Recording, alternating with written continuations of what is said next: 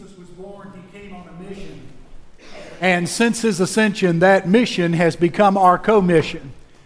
Luke is careful to record that in Luke chapter 24. Luke chapter 24, I want you to join me there as we look at Luke's record of the Great Commission, where Jesus, on at least a third time, issued the Great Commission. I've been proposing to us that we consider and pray through a vision for Beach Haven Baptist Church.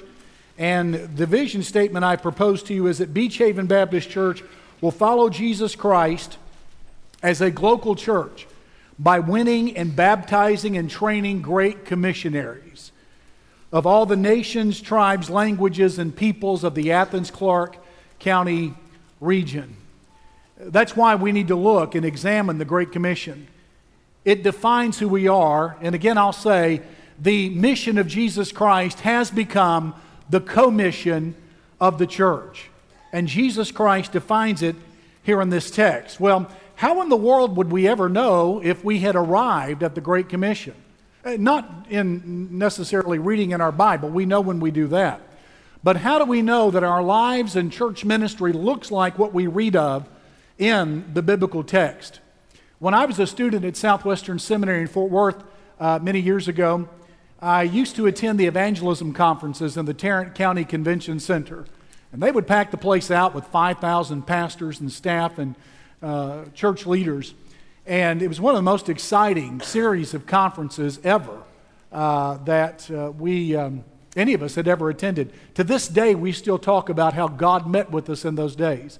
And I'll never forget the evangelism director of the state was Carlos McLeod, and he called to the podium someone he wanted to honor, a pastor who had grown up in the state, had pastored some in Texas, but had gone to the West and had spent 25 years out West pastoring churches, and in 25 years in one major city out West had baptized 20,000 people. Had won that many and baptized that many to Christ during that time. And he wanted to honor him for his ministry and give him a great symbol of his ministry. And when he came to the podium, he awarded him a book that was entitled Church Growth Manual. And when he opened the book, it was a copy of the New Testament. That's really what this pastor had done with his ministry. It's marvelous that he sought to communicate and stand by the New Testament in his ministry. I want to propose to you today, on the basis of Luke chapter 24, that day Carlos McLeod could have given to this pastor not only a copy of the New Testament, he could have given him also a copy of the Old Testament as well. For in the Old Testament we find that Jesus dealt with the Old Testament as a Great Commission document. And that surfaces from the page. Beginning in Luke chapter 24 and verse 44. Then he said to them, "These are the words which I spoke to you while I was still with you, that all things must be fulfilled which were written in the law of Moses, in the prophets, and the Psalms concerning me." And he opened their understanding that they might comprehend the Scriptures. Then he said to them, "Thus it is written, and thus it was necessary, for the Christ to suffer and to rise from the dead the third day, and that repentance and remission of sins should be preached in his name to all nations, beginning at Jerusalem. And you are witnesses of these things. Behold, I send the promise of my Father upon you, but tarry in the city of Jerusalem until you are endued with power from on high." Ladies and gentlemen, the Great Commission did not begin with Jesus in the Gospels. Let me repeat that. The Great Commission did not begin with Jesus in the Gospel. Its commencement, its inauguration, its genesis is not in the New Testament. The Great Commission did not begin with Jesus in the Gospels. The Great Commission began with God in the Old Testament. In fact, Paul will go so far as to say in Ephesians chapter 3 that this was actually God's plan from the ages. Even before the foundation of the world, it was God's design to use His people to reach the world with the good news of His grace. And He unfolded that as time went on. Now that confuses some people, but really it shouldn't. We teach elementary children, young elementary children, the basics of arithmetic like addition and subtraction before we teach them something a bit more complex like multiplication and division. And then we teach them addition, subtraction, multiplication, and division before algebra and before geometry and then higher forms of math. And so that's what we find in the Old Testament. We find the addition and subtraction. The New Testament is multiplication, division, and by the time you get to Revelation, the theory of relativity in many cases.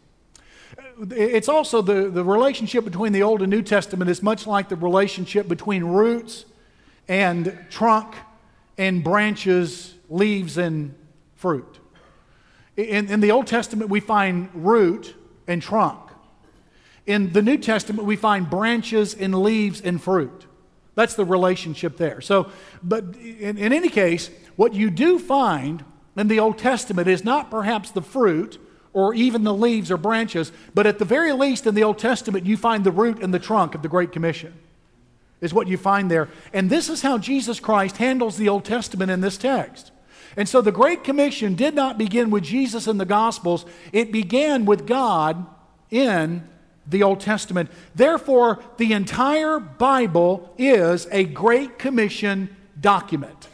It defines our mission, our Great Commission. So Jesus handled and interpreted the Old Testament as a Great Commission document. And you have to understand, that is simply not true only about isolated text in the biblical text, like the Great Commission that we just read, or what is usually quoted, Matthew 28, which is the most quoted verse among the Anabaptists of the 16th century. Not just individual texts and all, and you read that and you come to the end of the Great Commission text, then you move on to a different subject. Oh no. Instead, the Great Commission is assumed and implied in Genesis chapter 1. It was written to the people of Israel when they were released from captivity after the Exodus. And so that has something to do with it. So it's not only a series of isolated texts in the Bible, and then you move on to a different subject. The Great Commission is the warp and the woof of the entire Bible, and that's how Jesus Christ handles it here in Luke chapter 24. That's why it's really hard to get away from when a preacher or teacher faithfully analyzes and expounds the biblical text. So Jesus saw the entire Bible as a Great Commission document. Well, what Great Commission subjects did Jesus see in the Old Testament? Well, I want to do this morning. I want to analyze the text, and then I want to apply it. So the first thing is analysis, second is application. And I sure don't want to make this sound like a lecture today from a seminary classroom. If I ever do that, this will come as close to it as I possibly can. But that won't happen very often. I'm not apologizing, but there's an awful lot of information here, and if you need a copy of this, we'll seek to post a PDF file online to aid and assist you. But let's first analyze the text. And the first thing I want to say is Jesus saw in the Old Testament the message of the Great Commission. What are we to say to the world when we go to the world? Well, Jesus made this very clear in verse 46. Then he said to them, "Thus it is written, and thus it was necessary for the Christ to suffer and rise from the dead the third day." So when Jesus read the Old Testament, Jesus saw the message of the Great Commission. Jesus saw his death, his resurrection from the dead on the third day. Now, when he thought about his death or his crucifixion, he may have been thinking about Genesis 3:15 or Genesis 22 or Psalms 22 or Isaiah 53. When he talked about his resurrection, he may have been thinking of Psalms 2 or Psalms 16 or Isaiah 55 or Psalm 68. Well, where in the world would he ever get from the Old Testament the idea of raising from the dead on the third day? Well, let me ask you, where does third day come into play in the Old Testament? Jonah was in the belly of the fish for 3 days, and Jesus picks up on this in Matthew chapter 12 and Luke chapter 11. And that becomes an image of the resurrection of Jesus Christ. Or he may have gotten it from Hosea chapter 6, verse number 2. So Jesus saw his death, burial, and resurrection from the dead on the third day in the Old Testament, And he therefore set the trajectory for how the early church would handle the Old Testament itself and the message of Jesus Christ. They cover these subjects in Acts 2, Acts 4, Acts 5, Acts 7, Acts 8, Acts 10, Acts 13, Acts 14, Acts 17, 18, 20, 22, 26, and 28. This is precisely how they handled the Scripture. So, however it is that Jesus handled the Bible, they handled the Bible in the same way. So Jesus saw in the Old Testament the message of the Great Commission. But then Jesus saw in the Old Testament, secondly, the need for the Great Commission. May I ask you, what concerns you most about your world? Their self-confidence? Those things they identify as needs? Jesus had a different urgency about him. In Luke chapter 24, verse 46, this is the primary pulsating, throbbing need of the world that Jesus put before his people. And he said, repentance and remission of sins. The opportunity to turn all of this away and have their sin remitted or their bill paid in full, where they no longer owe God a debt or the court of God the debt of their lives. Jesus may have extracted this from Zechariah 13 or Genesis 3 or Exodus 32 or Isaiah 1 or Isaiah 55 or Deuteronomy 27. Let me ask you, has it ever occurred to you that the Bible unfolds as it does because of the entrance of sin in the world in the Garden of Eden? Everything that unfolds in the Bible unfolds because of sin and its entrance into the world. That defines everything. There is not a passage in the Bible that does not take into consideration that the whole earth and every family and every marriage and every human and every relationship and every nation and every throne and every place of work and every place of play is tainted by human sin. And the Bible therefore unfolds as it does precisely because of this message. No wonder the Savior said, repentance and remission of sins is now available through my death, burial, and resurrection. So the Bible unfolds as it does because of sin. Sin is the occasion for the Bible, and Jesus set the trajectory then for his early church. You find this in all the sermons in Acts.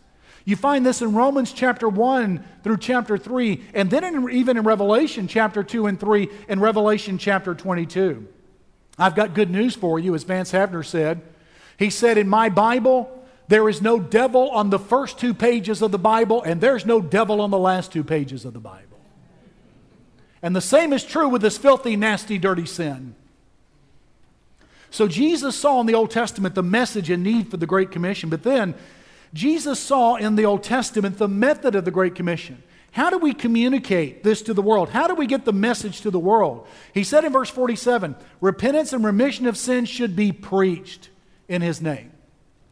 Unfortunately, the English translations translate the Greek word kerusso as preached or proclaim. And too often, the English reader will then limit that to what takes place in the pulpit, and there is almost none of that in the New Testament. On occasion, the word kerusso, preached in this text, is used for the large group. But it's often used for one-on-one communication. It's what a news messenger or a courier or a messenger from the king's court would do when he would make an announcement. And sometimes it was one-on-one, sometimes it was to a large group. Michael Green argues that it is a synonym for the word euangelizo, which we have transliterated into English evangelism.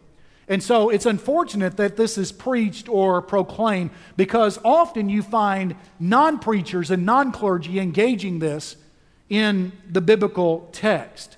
Jesus may have extracted this from Joel chapter 3 verse 9 or Genesis 41. And Jesus set the trajectory for the early church. The early church was a verbalizing church, was a communicating church, was a speaking church.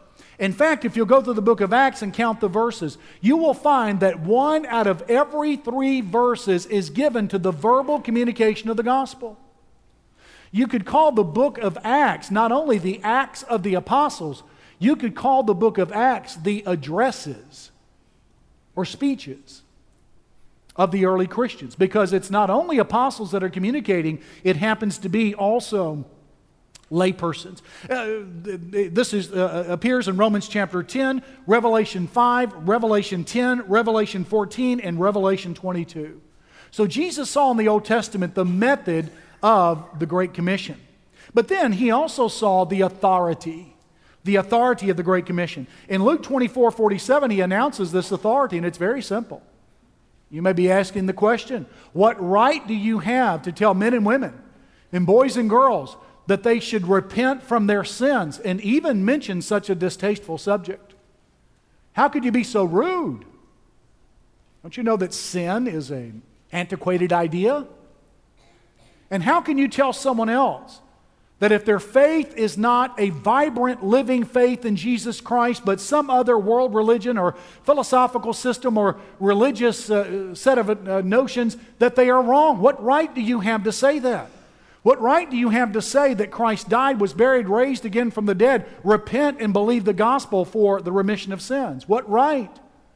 Jesus said this is to be preached to all nations in my name, by my authority.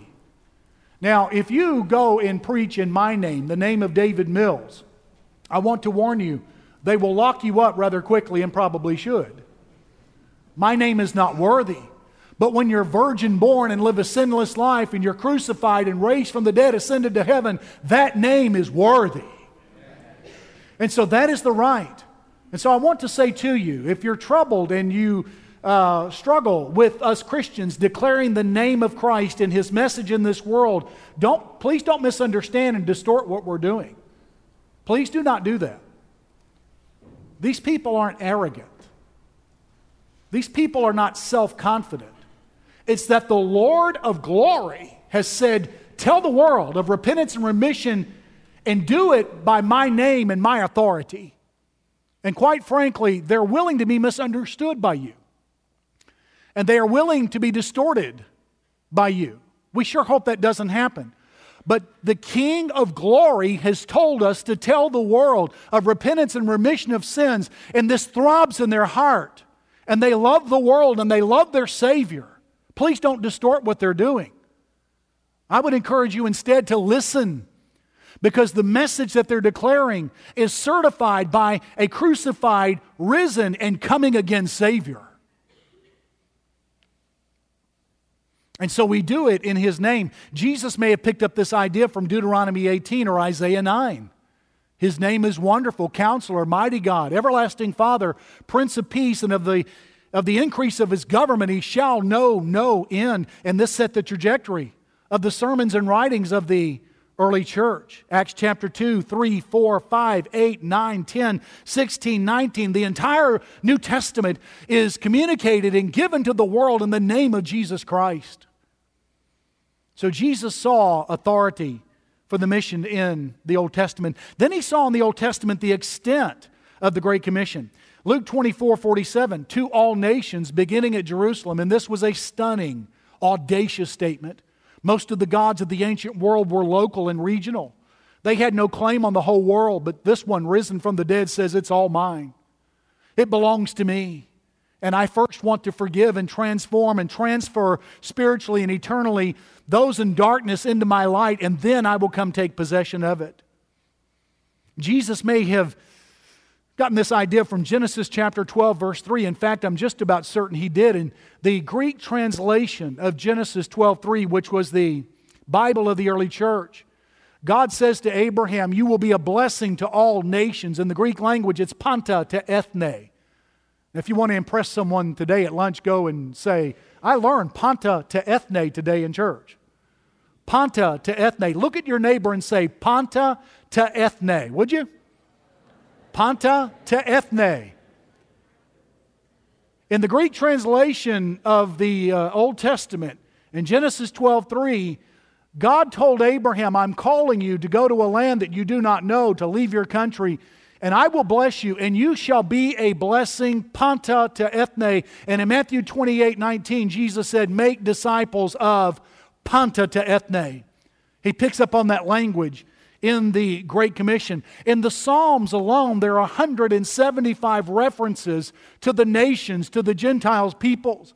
In fact, he'll say, clap your hands, all you people, shout unto God with the voice of triumph. Isaiah 42, Isaiah 2, Isaiah 49, Isaiah 51, Amos chapter 9 are all quoted in the New Testament to justify a mission to all nations. So Jesus set the trajectory then for the early church. We see this in Acts 3, Acts 13, Acts 15, Romans 15, and the entire book of Revelation. In fact, one New Testament scholar out of Scotland, Richard Borkham, has a book on the theology of the book of Revelation. It's a 500-page book, and 100 pages of that particular book is given to the conversion of Gentiles in the book of Revelation alone.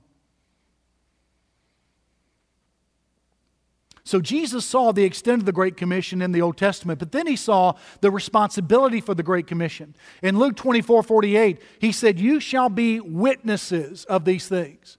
That's someone that has testimony to give before the court. This word witnesses and its derivatives are used 107 times in the New Testament. Leviticus chapter 5:1 sets the agenda for a witness. The Lord told Moses if he has seen, heard, or known about something he has witnessed and did not respond to a public call to testify, he's guilty. Jesus may have extracted this understanding in Luke 24 of the witness from Deuteronomy 17 or Ezekiel 3 or Ezekiel 33. And he set the trajectory for early Christian witness. And this appears in Acts 1 and 2 and 3 and 4 and 5 and 10 and 13 and 20 and 1 Peter chapter 5 and in the book of Revelation. Chapter 1, chapter 2, chapter 3, chapter 11, and chapter 17.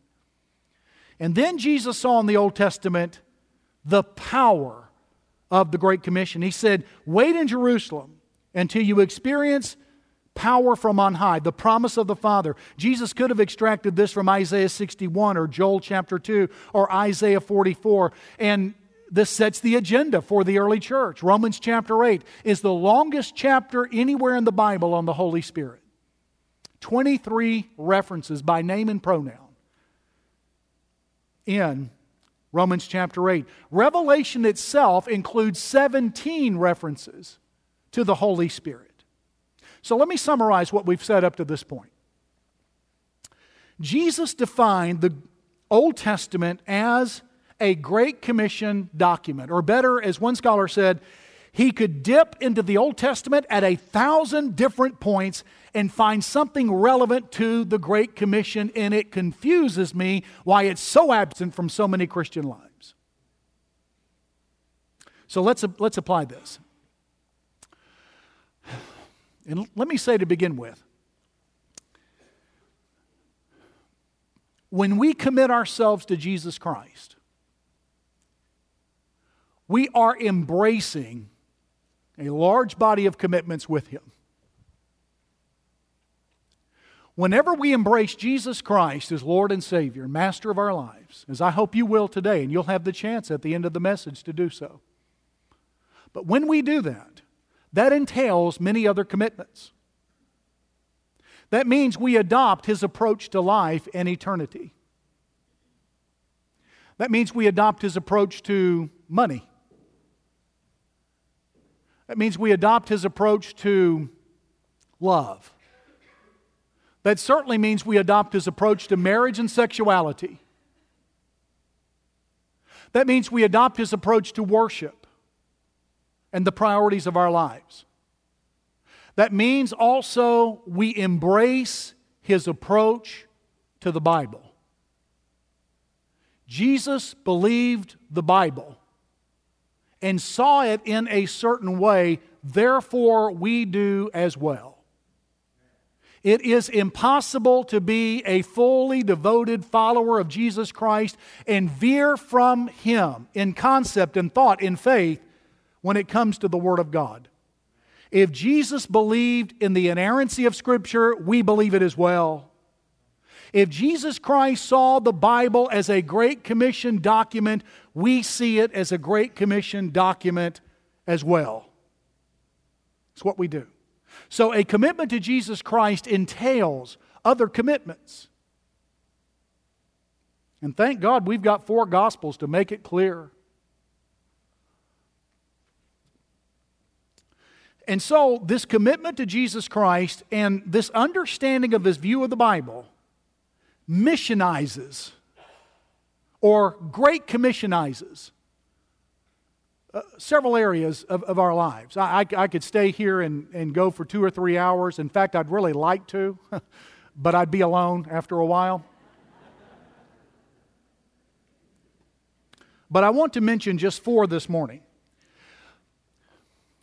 Because of Jesus' view of the Bible, the Great Commission missionizes our study. That is, we are to study all passages of Scripture as if they contribute to the Great Commission and one of the 7 subjects I just enunciated that actually come from the text, not because I enunciated them, but because they're in the text. I started preaching when I was way too young.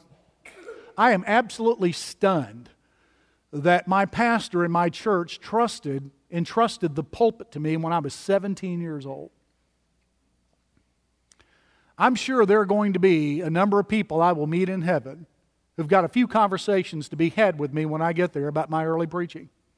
In fact, my first sermon was preached before my congregation sometime in 1983, the spring of 1983, I think it was April. And I preached on the armor of God. And there were so many details in there, I lost track of time. And in my first sermon, I preached 1 hour long. And my pastor got up after me and said, "Well, folks, at least he's not short-winded." And that's all he said.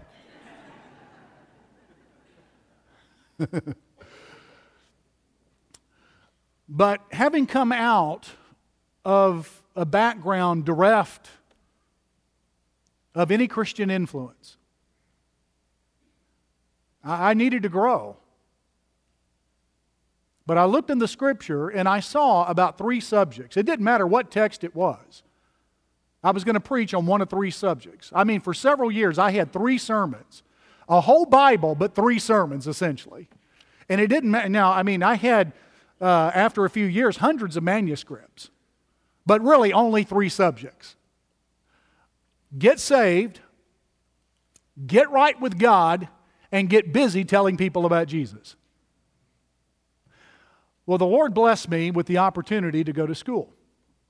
In fact, I was in school after high school graduation more than before high school graduation. And I won't pull out my resume, but the Lord blessed me and enabled me to study. In fact, my last degree, I had the opportunity to take 3 courses outside my major, where we read 35 books in one semester and took a comprehensive exam at the end of the semester, along with 2 or 3 other seminars. One was on preaching, one was on New Testament, one was on interpretation of the Bible, and then my major was Christian missions. And I did that for a whole year, that level of reading. And I loved it. That was my sweet spot in study. I was too ADD to sit in class and listen, so I struggled more with my other degrees than I did with my last one. Because I love to read, and I love to get into class in a small group and debate, and love to write papers. I did. So I had the opportunity to go to school and to learn, and for me it was devotional. It was doxological. It was a benediction to my soul. It thrilled me. I really got the best in many ways, and from, frankly, the best people in the kingdom. So after all these years, and having been preaching for 30 years, whereas before when I was 17, I saw 3 subjects in Scripture: get saved, get right with God, and get busy telling people about Jesus. Do you know what I see in the Scripture now? Get saved, get right with God, get busy telling people about Jesus. Now there's more in the Scripture than that. But somehow I stumbled into an appropriate approach when it comes to the Scripture. Now, don't misunderstand me. God is very concerned about your needs, and He loves you, and He's a Father. And He's able to talk with you and speak to your heart without reference always to these subjects. But I have to tell you, the Great Commission will meet many a need in a struggling Christian. It will. In fact, it is hard to live in power and in the fullness of the Holy Spirit without obedience to His Great Commission. So the Great Commission missionizes our study. It is imperative then that we approach each biblical text with the question, how does this text help us understand the Great Commission? But there's a second thing it missionizes, not only our study, but our teaching. In Luke chapter 24, and one of Jesus' last messages to His disciples, you did not have to wonder and stumble about in the dark, wondering what He was saying and how to find God and how to find the forgiveness of sins. That happens too often in pulpits. That happens too often in Bible studies. People walk in guilty. And I want to speak to preachers and teachers for a moment. I know you're optimistic about the folks you're preaching and teaching to, but please don't ever give in to the temptation of thinking that there aren't any non-Christians in your crowd and audience. And don't ever think that there aren't Christians that need to learn of the sweet and tender mercies and graces of Jesus Christ for their sins. It is difficult to live for Christ. And so to these apostles, after 3 years of teaching, Jesus keeps saying, verse number 46. Look here. Then He said to them, thus it is written, and thus it was necessary for the Christ to suffer and to rise from the dead the third day. You did not have to climb through 10,000 miles of religious knowledge to find the saving gospel of Christ when Jesus spoke. It was at the front. He told sinners what to do with their sins, and they call Him blessed for doing so. The Great Commission then missionizes our teaching. In other words, I believe we are obligated before God to put enough gospel in every lesson for sinners to be saved.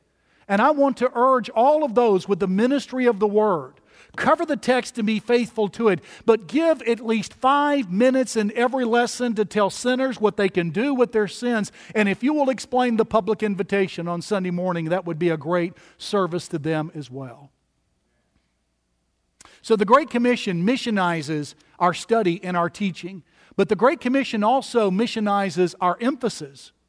This text here is what theologians would call Christocentric. That's a $40 college word which means centered on Christ. It is about Christ, and Christ is teaching about Himself. Look at verse number 44. Then He said to them about the Old Testament, these are the words which I spoke to you while I was still with you, that all things must be fulfilled which were written in the 3 major divisions of the Old Testament. The law of Moses, the prophets, and the Psalms. You could categorize every Old Testament book and prophet in one of these 3 categories. The law of Moses, the prophets, and the Psalms. And then look at the subject at the end of verse 44. The law of Moses, the prophets, and the Psalms concerning me. Jesus is arguing here that the Old Testament is Christocentric. It is centered on Jesus Christ. He's the heart. He's the soul. He's the warp. He's the woof. He's the darling. He's all there is through the Old Testament. Now, there's an awful lot of contributing material. Don't misunderstand me. But that's what we find in the Old Testament. And so He opened their understanding in verse 45 that they might comprehend that. And He goes into detail in verse 46 through 49. There is His death in verse 46, His suffering. And then there is His resurrection from the dead in verse 46. Then repentance and remission of sins preached in His name to all nations, His territory, beginning in Jerusalem, one day His capital city for His kingdom. And you are witnesses of these things. The promise of His Father. This text through and through is about Jesus Christ. Therefore, it is not enough to appeal to a people by saying, what we need today is God. That's true. But God wants to be known in Jesus Christ. When God appeared, He looked just like Jesus, because Jesus indeed was God. And God the Father and God the Holy Spirit promote and advance the knowledge of Jesus Christ. Ladies and gentlemen, it is not enough to believe in God, to honor God, or even to worship God. God Himself wants all the earth to worship Jesus Christ and to trust Him. And so God the Father and God the Holy Spirit are Christocentric as well, are centered on Jesus Christ. And so it's not enough to worship God and to trust God or even a higher power. It is necessary to give ourselves to Jesus Christ, and we advance Him. So it missionizes our emphasis. Folks, in other states, I've attended some worship services, and these services have lacked Christ to such an extent that Orthodox Jews and some Muslims could agree to the content of the service. Not here. Not here. And I appreciate so much what our worship and music ministry is doing to exalt Jesus Christ, and thus it shall ever be. So the Great Commission missionizes our emphasis, but then the Great Commission missionizes our friendships. The faithful Christian must communicate repentance and remission of sins, as distasteful as that may be in some quarters. I don't think it is as distasteful as some might say. But without a heart humbled by the reality and the brokenness of sin, there is no hope of salvation. There is a very real sense in which you and I have the same task as an oncologist. Sometimes we have to deliver the bad news. We have the same task as an auto mechanic. We have to deliver bad news at times. In fact, the good news is not good news until the bad news is embraced and trusted. And so we've got to communicate that to family, friends, and strangers. So I want to say to you, the best friend of the sinner is not the politician or the civics leader who confirms him in his sin and gives approval to that sin. The best friend of any sinner is the one who will announce that all have sinned and that there is grace greater than all our sins. That's the one who is the best friend of the sinner. So Jesus viewed the Great Commission, the Old Testament as a Great Commission document. He set the pattern and the trajectory for the church, and the early church saw the Bible as Jesus did. The Great Commission nature of the Bible then radically missionizes our Bible study and our Bible teaching and our Bible sharing. My missions professor in seminary, Justice Anderson, told of his call and his wife's call to serve on the international mission field in Argentina for the years that they did. He sensed a call when he got to seminary. That's not what he went to seminary for, nor she. But he sensed the call, and he tried to get her called to international missions too. And it wasn't working. She didn't sense a call, while he did. And he confessed he got a little pushy with her. And once he sensed that certainly wasn't going to work, he backed off and began to pray. And about 6 months later, she came to him. And eventually she said, I sense a call too. But here's how she started that conversation about her call to international missions. She came to him and she said, Justice, do you remember that call to international missions you were talking about a few months ago? And he said, yes, every time I read the Bible. He got it. He got it. God has a world on His heart. He cares for the world. He loves them. And He's put churches, embassies all over the planet. And they're the only institution that exists for people who aren't members yet. And He's given them this Great Commission document full of power and truth and certainty and a sure foundation. And He so much wants the world to embrace His Son. He gave His Son in death at the cross and raised Him and has given Him a name above every name. And He, to our own detriment at times, has commissioned us to go into this world with sacrifice and with service and with sharing and with song and with word, and to invite all men, women, boys, and girls, all of those still breathing, to repent and place faith in Jesus Christ. And so there should be no doubt about God's commitment to His Great Commission. In fact, there is enough material here in the Word of God to make a great commotion about this Great Commission, and anything less is inappropriate and unworthy of that name. You may say to yourself, though, I've got to admit, though, God's mission is not my mission. I've pursued my own. I've got good news for you. Jesus Christ announces this morning that there is repentance and remission of sin, of all sins, because He died and rose again.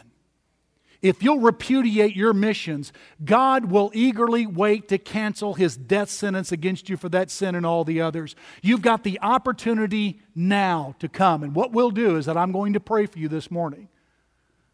And after I pray, we'll stand and we'll ask you to come. As staff will stand here, you step out from where you are, from your pew, and come have God meet your spiritual need. And if we can help, we want to help you. Would you quickly stand with me, please?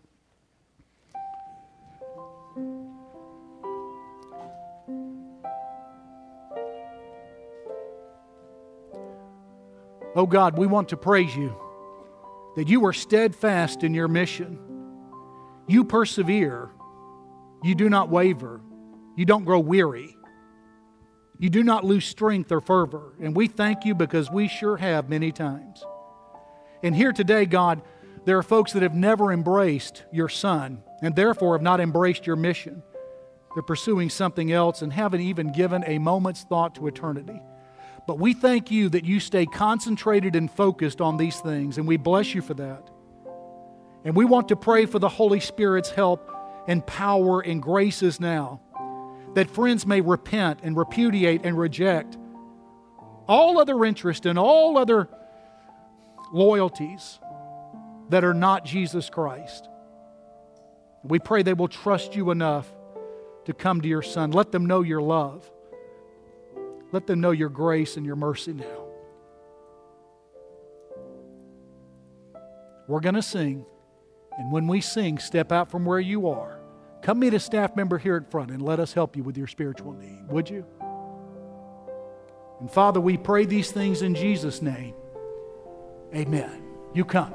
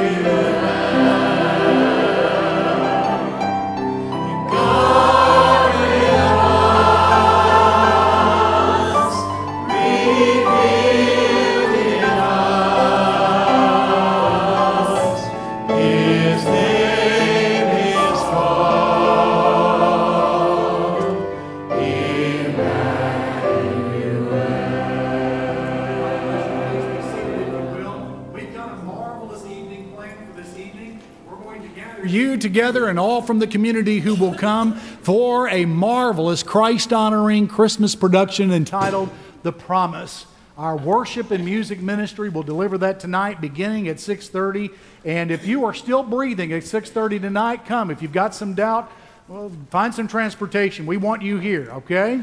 What a marvelous thing that'll be. You see in your worship guide many ministry opportunities this week and next. Military ministry tomorrow morning. Ruth Women on Mission have got a special guest speaker, 10 o'clock Thursday in Building D, Dr. George Fail.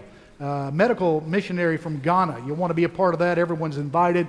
Let Georgianne know if you're coming. There's lunch afterwards. Let her know if you're able to come. We have a special prayer service December the 17th, and I'm focusing that evening on children. Ailing children, wayward children, sick children, adult children, minor children. If you've ever been a child, that would be a great opportunity to come together and pray. And then, of course, family Christmas party, December the 12th. Let Melanie know today if you're able to come. And then adult Christmas caroling, Tuesday, December the 16th. There's some changes here. We're meeting 5:30 the 16th here, and then leaving at 6 o'clock, and then going to the Schimmels afterward. If you'll keep that in mind, we would appreciate it. Then the women's ministry has got a shopping opportunity as well, and I'm sure no one's interested in that at all, are they? Well, let me ask our ushers to come forward if they will. And I want to say to you that in your worship guide this morning, you've got a Lottie Moon Christmas offering insert. Lottie came up with the idea for an offering more than 100 years ago. One of the most dynamic, committed, sacrificial, thoughtful, strategic missionaries in Christian missionary history, and she's ours. Now some say, well, when are we ever going to pay her off? Well, never. Never, because the need of the world goes on. When the last person comes to Christ, we'll be done. But you see there that insert, this is a traditional thing to do that is a marvelous tradition. There are 8 segments there, about 8 different missionaries that you can pray for, one a day for the next 8 days. There are times when we use these in our home for family devotions. In fact, there are missionaries serving in a war zone. And they are written up there, and we want you to think through that, pray through that, and then let us give faithfully. If you're a guest with us today, we just want that connection card from you today. Our members take care of the giving. That's what the Bible teaches. Members do that. And we do that and are enthused because Paul said in 2 Corinthians 9:15, thank God for his indescribable gift. And we know who that's talking about, don't we? After our offering and when we are done this morning, I would appreciate if you'll work real hard this morning. If you will reach out and get to know 3 people that you don't know today, I would be very pleased for you to do that, if you'll take an opportunity to do that. Let's pray together. Father, we praise you because the mission of grace to the world is your soul. And as we enter into a season of giving, Lord, I can't help but thinking of your giving. How generous and how abundant, how quick and how eager, how timely are your gifts. In fact, Lord, your word tells us in Psalm 69:15 that you daily load our lives with benefits, and your arms are always filled to overflowing with gifts.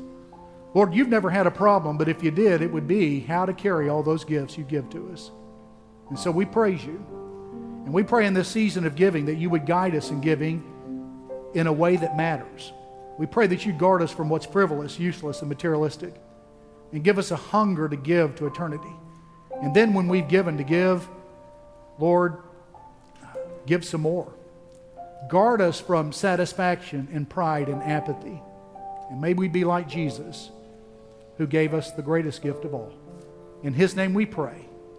Amen.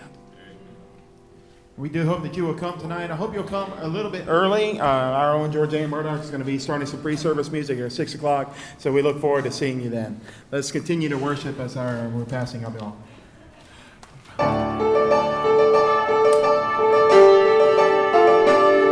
God rest ye merry, gentle, and let nothing you dismay. Remember Christ our Savior was born on Christmas Day to save us all from Satan's power when we were gone astray. Oh, tidings of comfort and joy, comfort and joy. Oh, tidings of comfort and joy.